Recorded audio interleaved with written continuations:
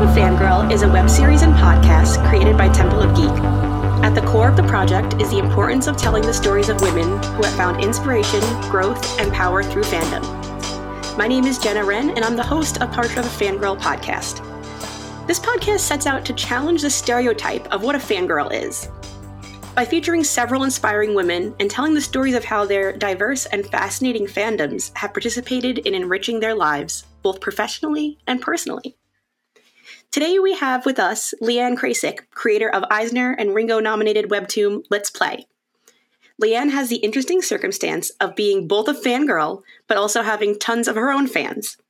Her Webtoon Let's Play has a devoted readership with more than 677 million views, 4.8 million subscribers, and is the second most read title at Webtoon. I'm very excited to have you here with me today, Leeanne. How are you? I'm very good, thank you. Could you please just introduce yourself and let our audience know a little bit about you? Yeah, I'm Leeanne Krecic. I'm here with Luna, my cat, so you might hear her meowing in the background.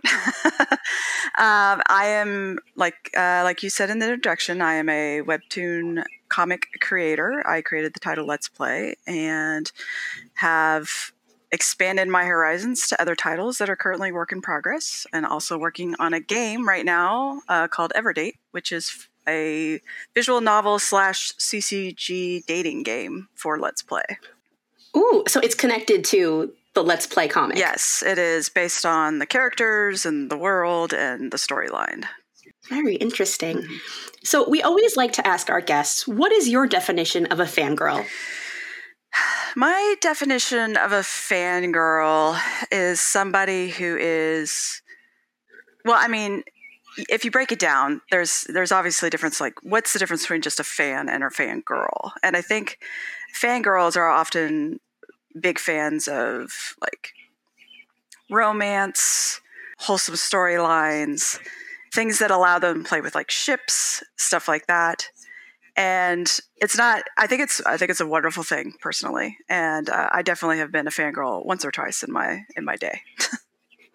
Has your definition of that changed over time from when you were younger to now? I don't think it's changed. I think I just kind of understood that, it kind of better understand what a fangirl is. You know, it's just this wholesome love that people get very passionate about. And it involves a lot of squeeing also, which I do myself. Yes, it does. And, you know, just trying to decipher the difference between the different fan types, I guess, is as I've gotten older and more into the community, that's become clearer to me. Right. I think as you get older, too, you are more aware of the things that you really like, and you're less preoccupied with what other people think. Yeah. You know, I think when you're young, it's a little hard. Yeah, absolutely. Because like when I was younger, I used to be a fan of Ewoks, and I'm talking like when I was young. And when I got older, people are like, Ewoks are stupid. You know, they're like, they're silly or whatever. And it was like, well, but I like the Ewoks, so why can't I just enjoy what so it's like, I think that the older I've gotten, it's like I've just learned to just to love what I love and not care what other fans of the same, storyline or what have you think. Right. It's embracing that part of you without worrying. Yeah, you don't need the validation of others to confirm your fandom. You just kind of touched on this a little bit, but growing up, what were some things that you were really passionate about? I was really passionate on Sailor Moon because it was like, I think probably the first real anime that really sunk in as being like its own genre to me. Like I watched, Voltron and other stuff that was animated overseas, but it aired in the US. But I think like the anime that really just like settled in for me was Akira. And I saw that when I was around 13 years old when it aired on cable television in the US for the first time. And I thought that was really awesome. And then I learned about Sailor Moon, and I went from being a fan to a fangirl when I started looking online. And this is the early days of the internet to find when I learned it was a manga also, and not just an anime. And so like the American airing of the anime only was like first or second season, but I wanted to know more about the story. So then I became a fangirl when I actually got online and started tracking that stuff down. Right, getting more into the source material and the background. Yeah, I feel like being a fan, it's like you're passive, like you passively consume the media. But when you're like a fangirl or fanboy, you're like actively looking for it. You know, it's funny. A few people that I've talked to on this podcast all mention Sailor Moon as one of the big cultural pieces that shaped their vision of being a fangirl. Well, yeah. I mean, it was like the first shoujo, technically, but it's like, well, I think it's also kind of crosses the line of shonen, but it's a female protagonist. So it's like kind of the first of its kind that really was aired in the US, because at the same time Dragon Ball Z was going on and Dragon Ball and stuff like that. So it was wonderful being a young girl seeing Sailor Moon as the hero, which is also a young girl. She had legs for days, which is hard to relate to, but it was great seeing this like wholesome camaraderie with her friends and just like overcoming the evil. And it was such a wonderful media to have for young girls everywhere. It still really holds up today too, I have to say. Good. Has fandom played a role in shaping your professional life? Yeah, I would say so, definitely. Because the thing about fandom is,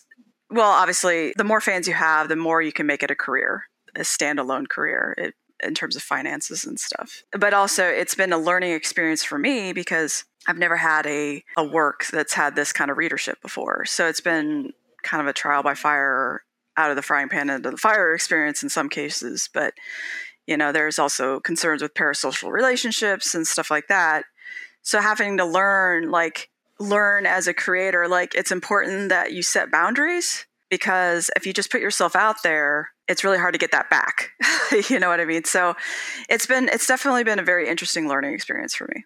You started out in IT, correct? Correct. How did you wind up getting into this sort of comic creative genre? I've always been creative. I've been an artist for a long time. I haven't taken a class since I was like 12, but I always drew because my mom was very creative. So it was always encouraged growing up. Originally, I was a musician, and then my health went south and I wasn't able to continue to be a professional musician. So I switched careers to something that was more manageable, which was IT.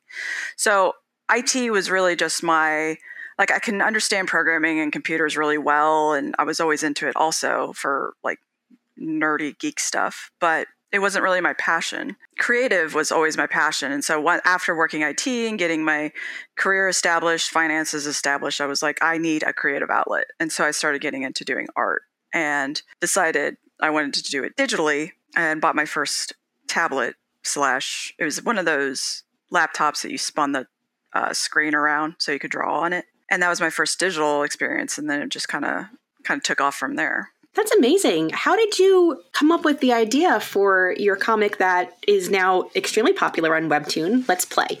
I originally wanted to do a fantasy story as my breakout comic, but after reading reports and talking to other people, it turns out that breaking out in fantasy is a lot harder.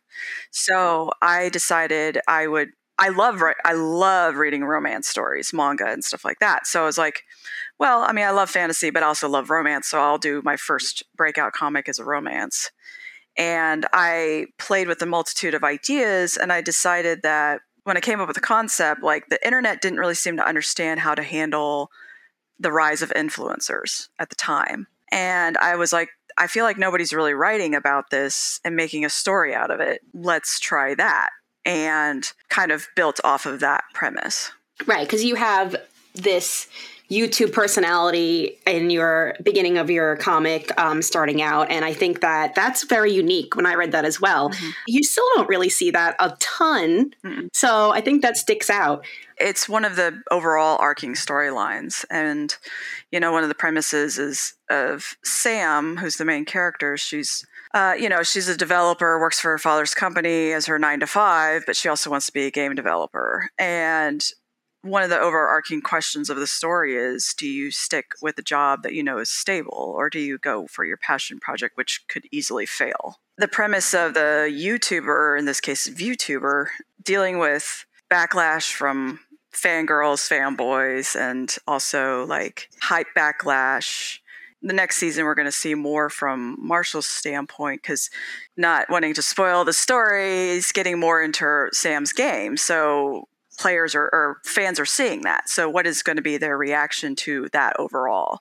And it's always ups and downs. Now, when you mentioned Sam, how she works her 9-to-5 job, but she has this dream for something more, mm-hmm. Do you relate to that? Was that based on your own experiences? Yeah, I think to a degree, absolutely, because I was working a job that was financially stable and, paid the bills and all that sort of thing. But I wasn't passionate about it. And it was really a question of like, I think or at least in my case, I was raised, in this capitalist society where your contribution as an adult, or at least that marks you as an adult, is how much money you bring in and how professional or what have you can be. So it was a question of like, do I leave this stable job and follow a passion, which is making comics that I have no experience in and may fail, and I have to start all over again as a IT in another job. So it was really a leap of faith. And I think a lot of people kind of get into that position in their life at some point in time, and it's very difficult for them to make that decision. I would imagine it's definitely something that must be anxiety inducing because you don't know what you're going to step out into. Right. And that's, that was I'm married, and my husband was like, I support you.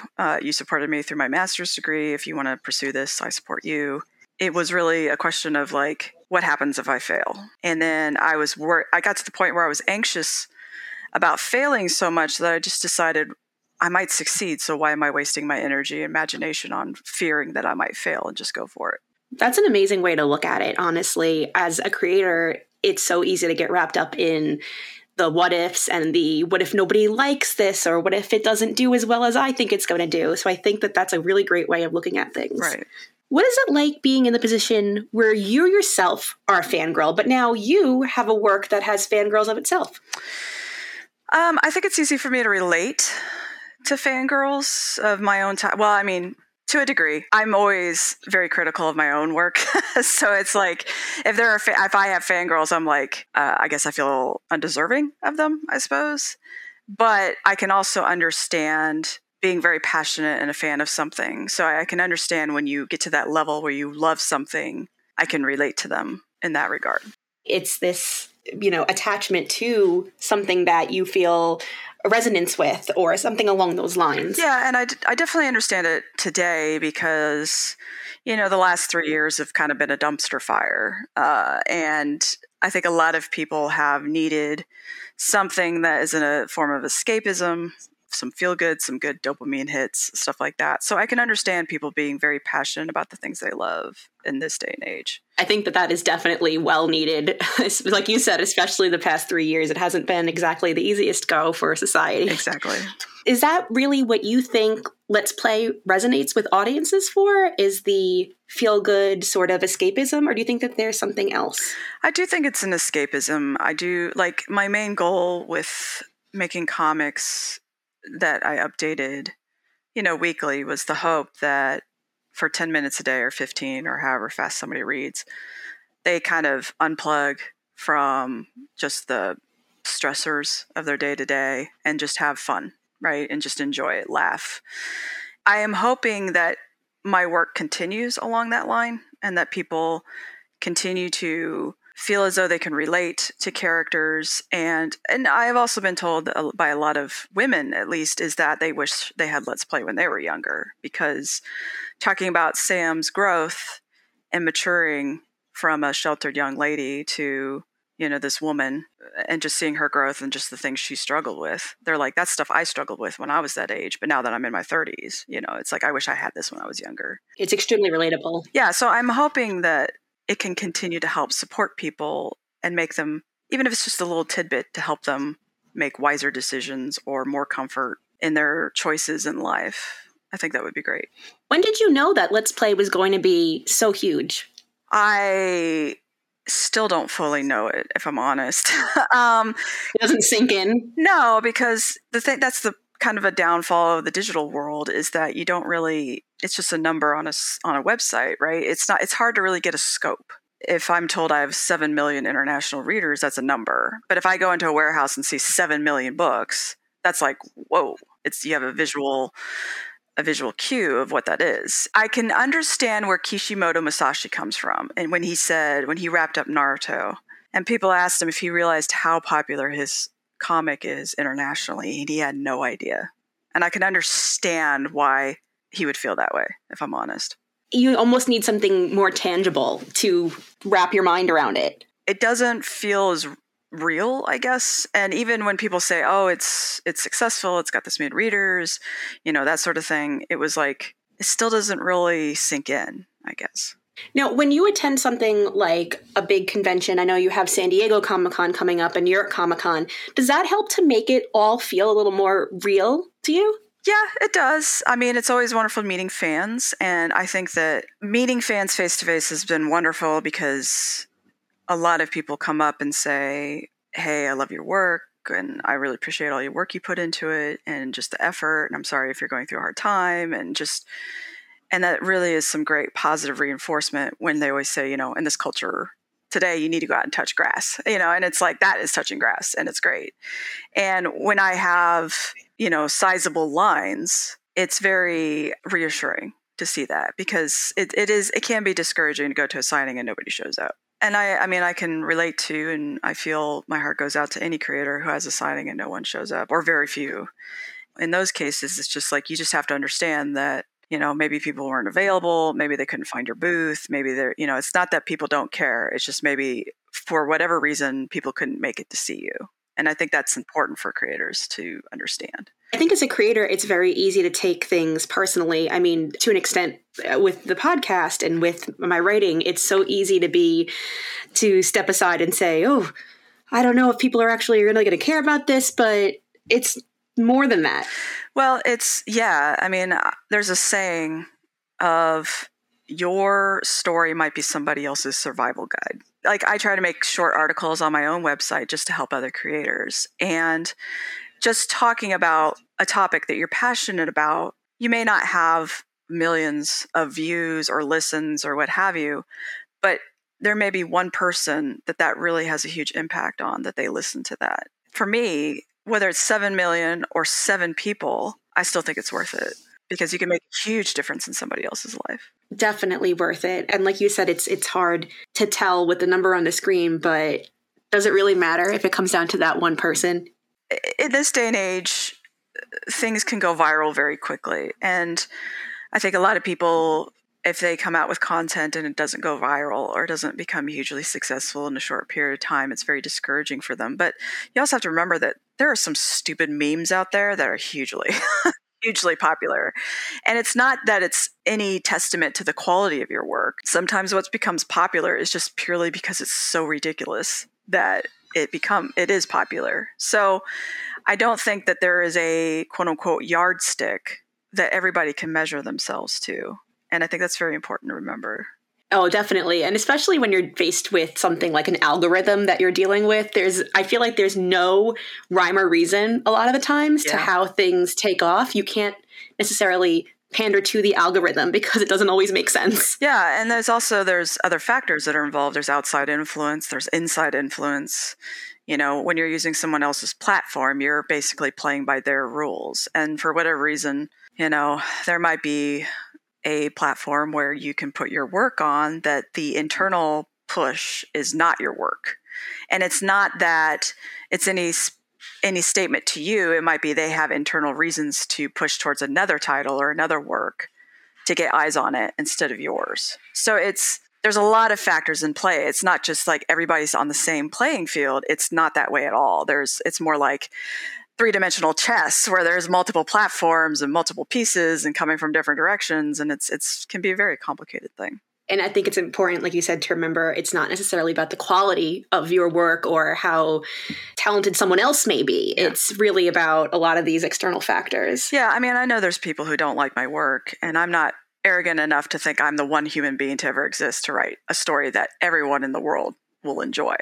Because, even Shakespeare has critics, so it's like, I accept the fact that my story is not for everybody. If someone is to write something, especially something that's niche, it's going to appeal to a smaller audience, but that doesn't mean that audience is going to be any less passionate.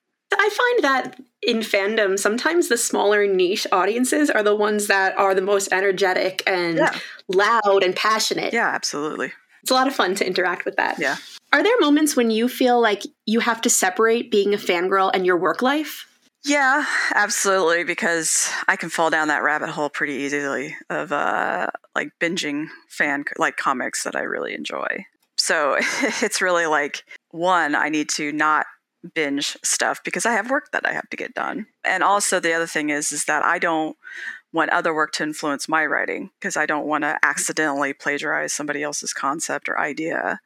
And I'm always like paranoid about that. I don't think it's happened at this point. I mean, there's only so many original ideas and tropes and a scope of a story. But, you know, I certainly don't want to, you know, come across an idea and then work it into my story, not realizing it was influenced from something else I had recently seen. You're subconsciously pulling from a comic you just read or a show you just watched, something along those lines. Right, exactly. And I think with Let's Play, if there is like tropes, I like to turn them on their heads. I like to make fun of them or poke fun at it in a playful way. And so when something might initially seem to fall under a trope, it turns out it's the exact opposite. But that's purely based off my own fandom of consuming a lot of comics and seeing patterns in storytelling. So you try to change it up a little bit, make it a little different than what's predictable. Yeah, I mean, it's like a meta. Like, I think people who read Let's Play, the most of them are probably already read other titles. And I know a lot of, like, the joking tropes that I poke fun at. It might come up and people might be like, oh, is this another one of those story elements? And then it's like, oh, she's actually poking fun at it. Oh, okay, you know. It's like a commentary almost. Yeah, exactly. When it comes to working in this industry, where you're also a fan of other creators, do you ever feel intimidated? No, I don't think so. And I'm going to say that might be because I think most of my life I've been a woman in a man's world. I was a professional musician. I played tuba, which is male-dominated. I worked IT, which is male-dominated. And now I'm comics, which is male-dominated. So I always feel like I have every right to be there, but I have to prove myself at the same time. I've met a multitude of comic creators. I met the creator of Deadpool. I've met, you know, I'm not going to go through a grocery list, but I've met a lot of people. And what's been great is I think that they've all been very welcoming of me. And I have very few people I've met where I felt like I had to prove myself to them. And that's been great. I think the comic community, for the most part, is very welcoming, wholesome. And I think everybody wants the others to succeed because we need to learn that it's not a zero-sum game. We all share readers. What's important is getting more readers into comics because who reads my title might read Deadpool or vice versa. It's been a very good community to be a part of. That's amazing. I think seeing creators support other creators is such a nice web, honestly. You're supporting each other, you're giving each other advice, and I think it's a beautiful thing to see. You know, I've asked if I had rivals, and I'm like, absolutely not. I am my biggest rival to myself. Like, there's other Webtoon creators that we often jumped around in the top few spots. And I will say, interestingly enough, I do like it better when I wasn't in the number one spot because you do deal with like that hype backlash. It's like that people see you're in a number one spot and they feel like you have to prove to them that you deserve that slot. And so you're more on the defensive. So I don't envy anybody who's in the number one slot. It's not fun. Right, you're like defending your role, your throne. Yeah, and like when Let's Play was announced as a when it was optioned for live action, there was that hype backlash again, where people are like, I didn't want to read this story to begin with, but now that it's getting a live action, I guess I'll check it out. And then they read it. They may have liked it or didn't, but if they didn't like it, they're going to basically defend their initial statement of why they didn't initially read it. And so it's interesting in like a study in human behavior. I think that us creators, if we stick together, it makes dealing with that so much easier. And I don't really see any other creator as a rival. I want everybody to succeed and do well and be treated fairly because it's really hard work. It is a passion project. I think that that's a beautiful way to wrap up our conversation today. I really appreciate you coming to talk to me, Leeanne. Yeah. Could you please let our listeners know where they can find you on social media? Yeah, so you can find me under Mongrel Marie, which is MongrelMarie on all social media. Again, thank you so much. It's been really fascinating to talk to you today, and I hope that I get to see you at New York Comic Con this year. Yeah, thank you so much for having me. This is going to wrap up this episode of the Portrait of a Fangirl podcast. We want to thank our guest, Leeanne Krecic, and everyone who tuned in today. If you have any questions or comments, hit us up on Instagram and Facebook using the handle Portrait of a Fangirl. You can also find us across all social media and on YouTube as Temple of Geek. If you'd like to check out any other episodes or shows, please visit us at templeofgeek.com.